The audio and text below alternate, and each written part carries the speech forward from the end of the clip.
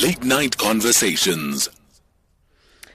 Well, A-teamers, let's look at a topic that is quite interesting. And I know when we throw the word decolonization of education, a lot of people are already excited about this particular subject. Thank you very much for joining us, Dr. Samuels. How are you doing this evening?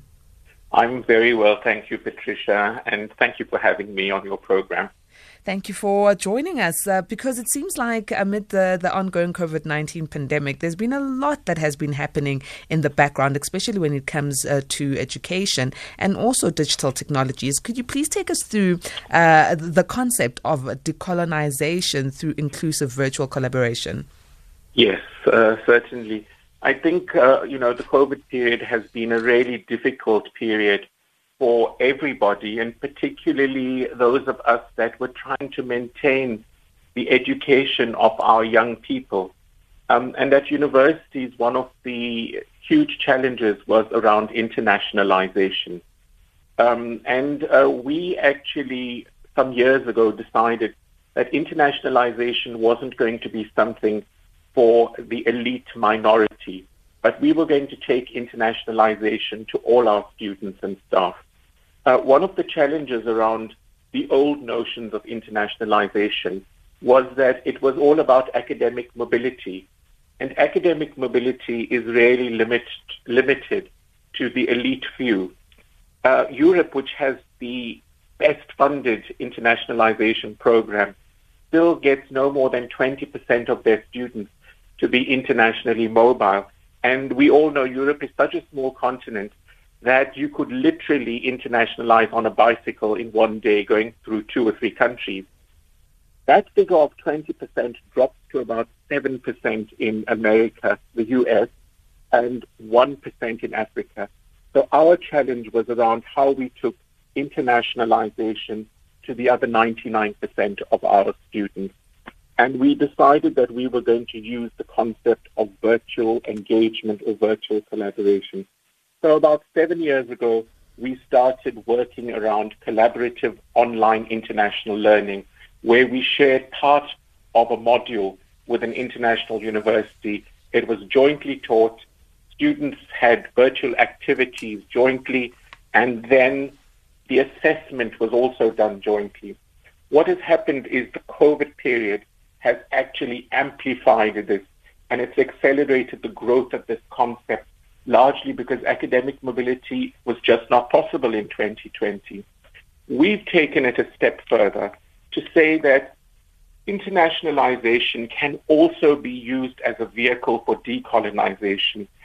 I think conventional wisdom, dictated that there's a possibility that actually internationalization and decolonization run counter to each other. And we, in arguing for internationalization to be used as a vehicle to decolonize, in many ways we broke those notions by saying that broader and deeper internationalization was one of the ways in which we could decolonize. So that's the summary of the journey that we've taken, Patricia. Well, let's talk more about decolonizing in the context of also there goes the word, but internationalization. Yeah, because it would seem very far-fetched for the two to marry each other.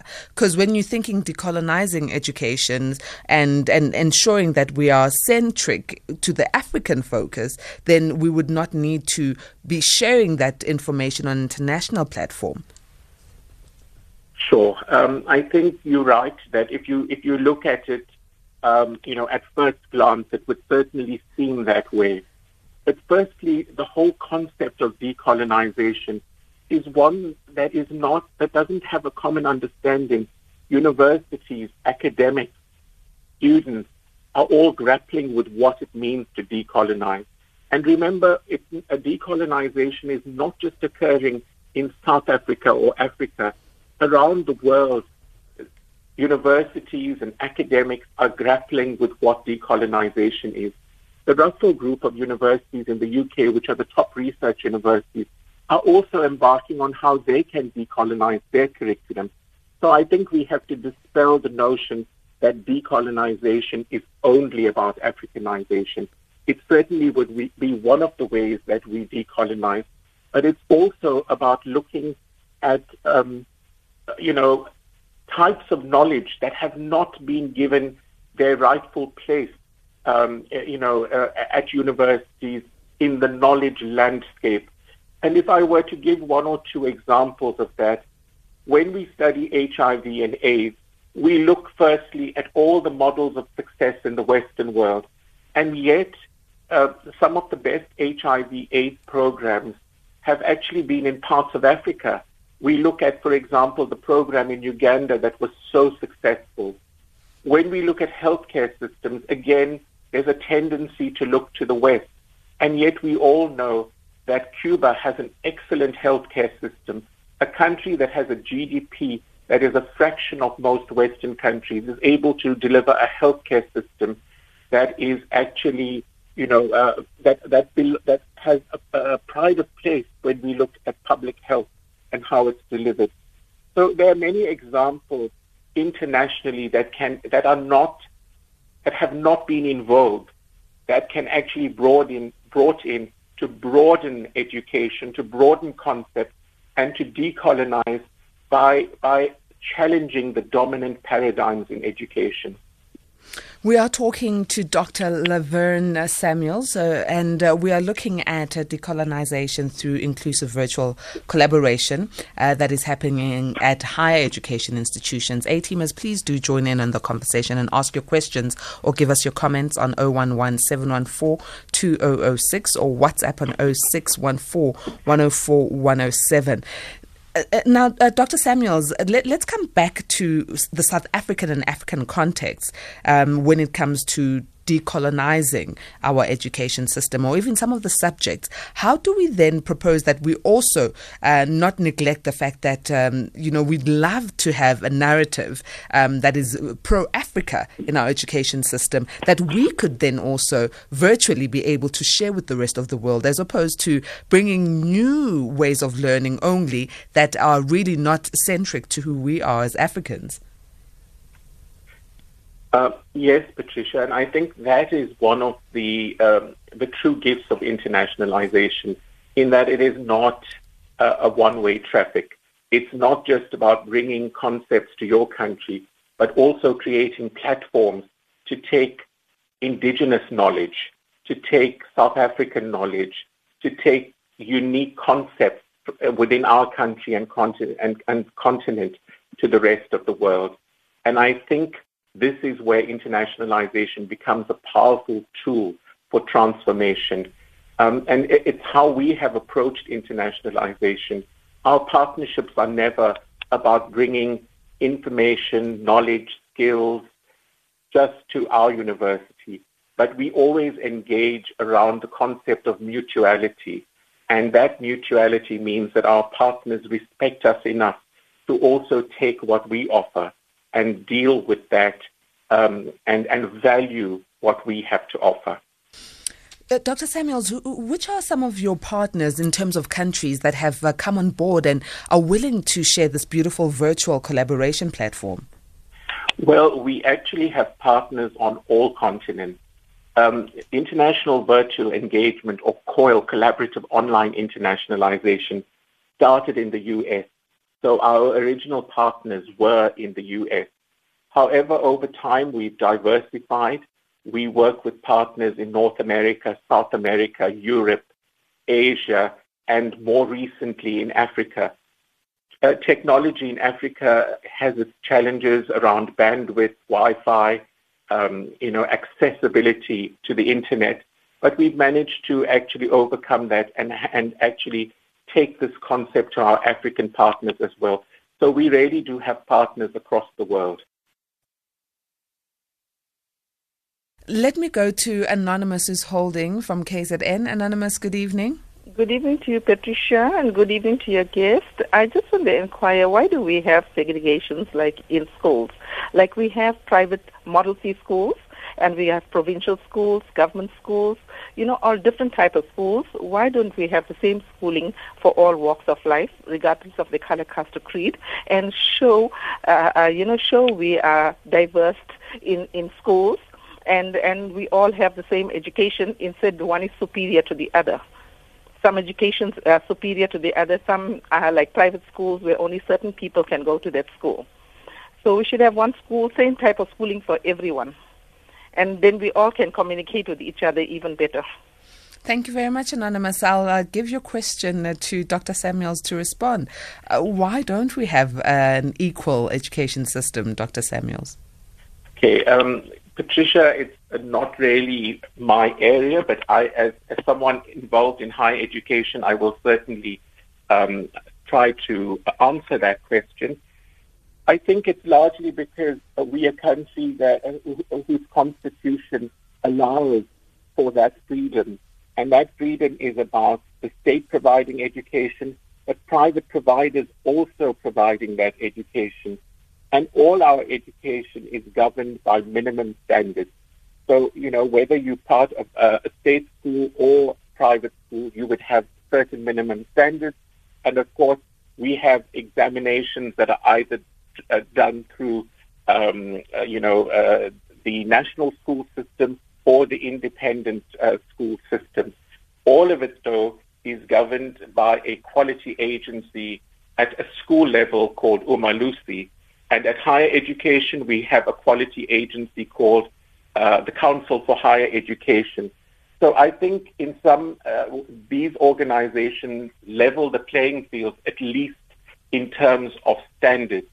In terms of facilities, I think even within the state sector, we have differences. And a lot of it is historical.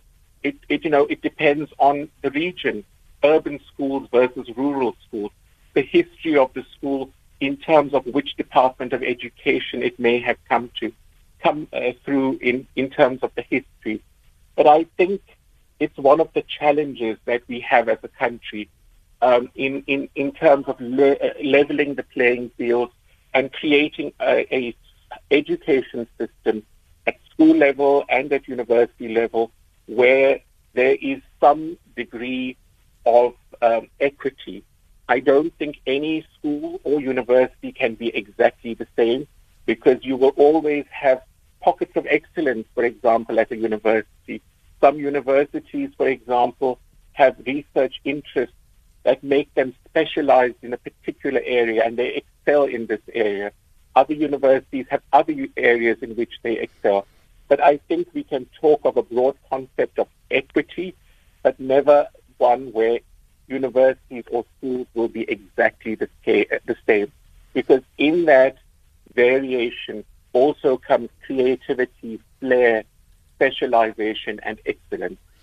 Let's go to a break and we'll be back. I see we've got some A-teamers on the line holding to speak to you, the Dr. Samuels. The time is 10 minutes to 11. At 11 o'clock, remember, Zoleka Kodashe comes in with the final news bulletin. And after that, we speak family-focused closet conversations dealing with grief. For now, we are looking at decolonization through inclusive virtual collaboration with Dr. Lavern Samuels, who is the Director of International Education and Partnerships at the Durban University of Technology and is also a chair of the Directors Forum of the International Education Association of South Africa.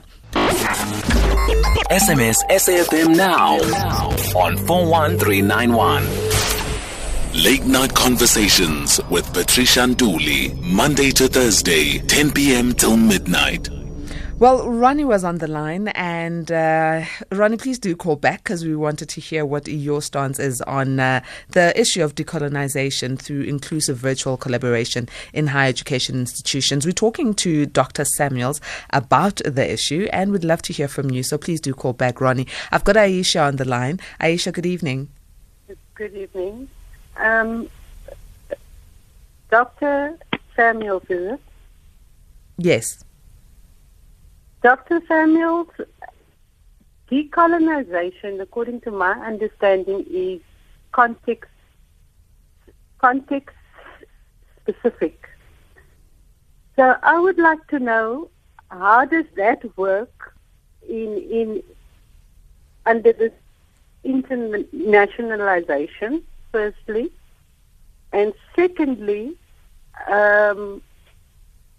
your reference to concept. I agree with you that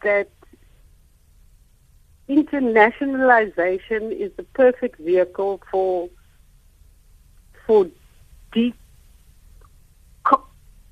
decolonization.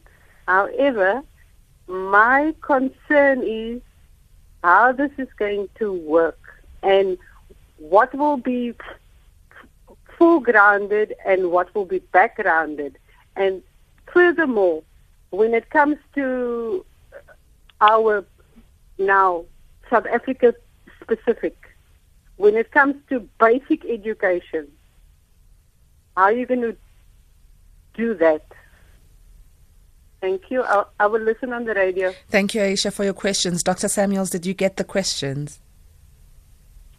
Excellent. Basic education is not my area of specialization. I'm involved in higher education, but I will answer the question conceptually.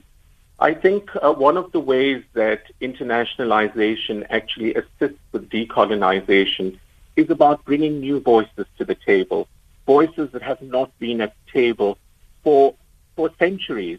They've been dominated by particular voices, by particular countries.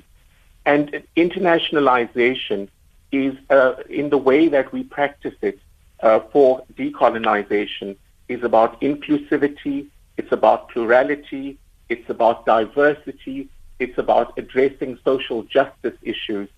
In doing that, in bringing these new voices to the table, you actually create a type of exposure to your students that broadens their horizons. I agree with Aisha that it is context specific, and certainly the type of decolonization we would have in Africa would certainly have an African bent. It would be about bringing African voices to the table in a very, very focused manner. So yes, it is certainly context bound. And I think, however, if we are insular in that approach to internationalization by excluding the rest of the world, then we actually lose out on that plurality and diversity that is so important for actually giving our young minds that we educate exposure to something beyond what is available locally or in the region. There's when we talk about internationalization and about new voices, it reminds me of one of my favorite African proverbs. And that proverb goes this way: for as long as the lion does not have a storyteller, the story of the hunt will always glorify the hunter. And for many years, our history, our textbooks, our knowledge has actually been couched in a particular paradigm. And using internationalization to break that paradigm and broaden it is actually also about celebrating what we have in this continent. So it's, yes, we go beyond Africa, but we also take Africa beyond this continent and its setting to the rest of the world, celebrating all that it has to offer. So, in a nutshell, that would be my response to Aisha. Let me go to Ronnie. Ronnie, good evening. Thank you for calling back. Sister Patricia, how are you? I'm good, thank you. It sounded like you're about to say Sister Bettina.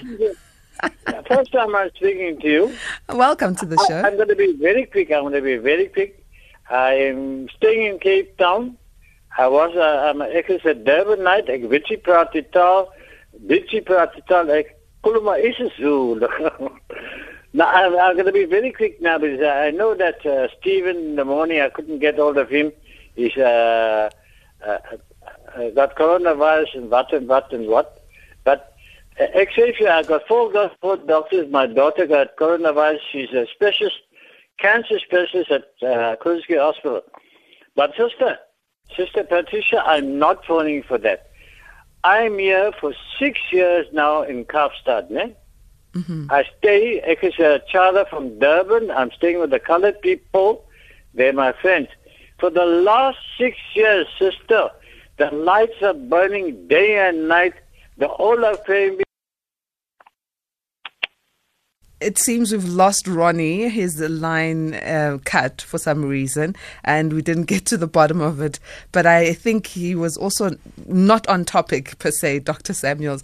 However, with a bit of time that we've got left, Dr. Samuels, I want to find out from you, with the way the academic year is looking, 2021, do you feel that the virtual collaborations are still going to move forward, and is there going to be a bigger uptake with all the higher education institutions? Yes, I think virtual engagement is certainly going to accelerate in its uptake across the higher education sector. I think not only is it something that is now essential because we're not able to engage in face-to-face engagements, but I think people are seeing an opportunity to actually take internationalization, to take engagement, to take collaboration to scale, to take it to the next level, and to involve more of their staff and students and extend the benefit to more students and staff. So whereas old types of internationalization were very much about the individual benefit, this is about the collective benefit and the systemic benefit. And I think with universities seeing how this works, I think there will be far more buy-in, there will be far more creative energy put into this. And I can see internationalization in a virtual context really taking off and becoming a central way in which we internationalize our universities. Well, thank you very much for joining us, Dr. Samuels, and we do hope that the program does gain much strength so that we can all learn from each other as a global society, and also that we can also be able to share our African perspective on education. We really appreciate your time. Thank you very much, Patricia. It's been a pleasure being with you this evening.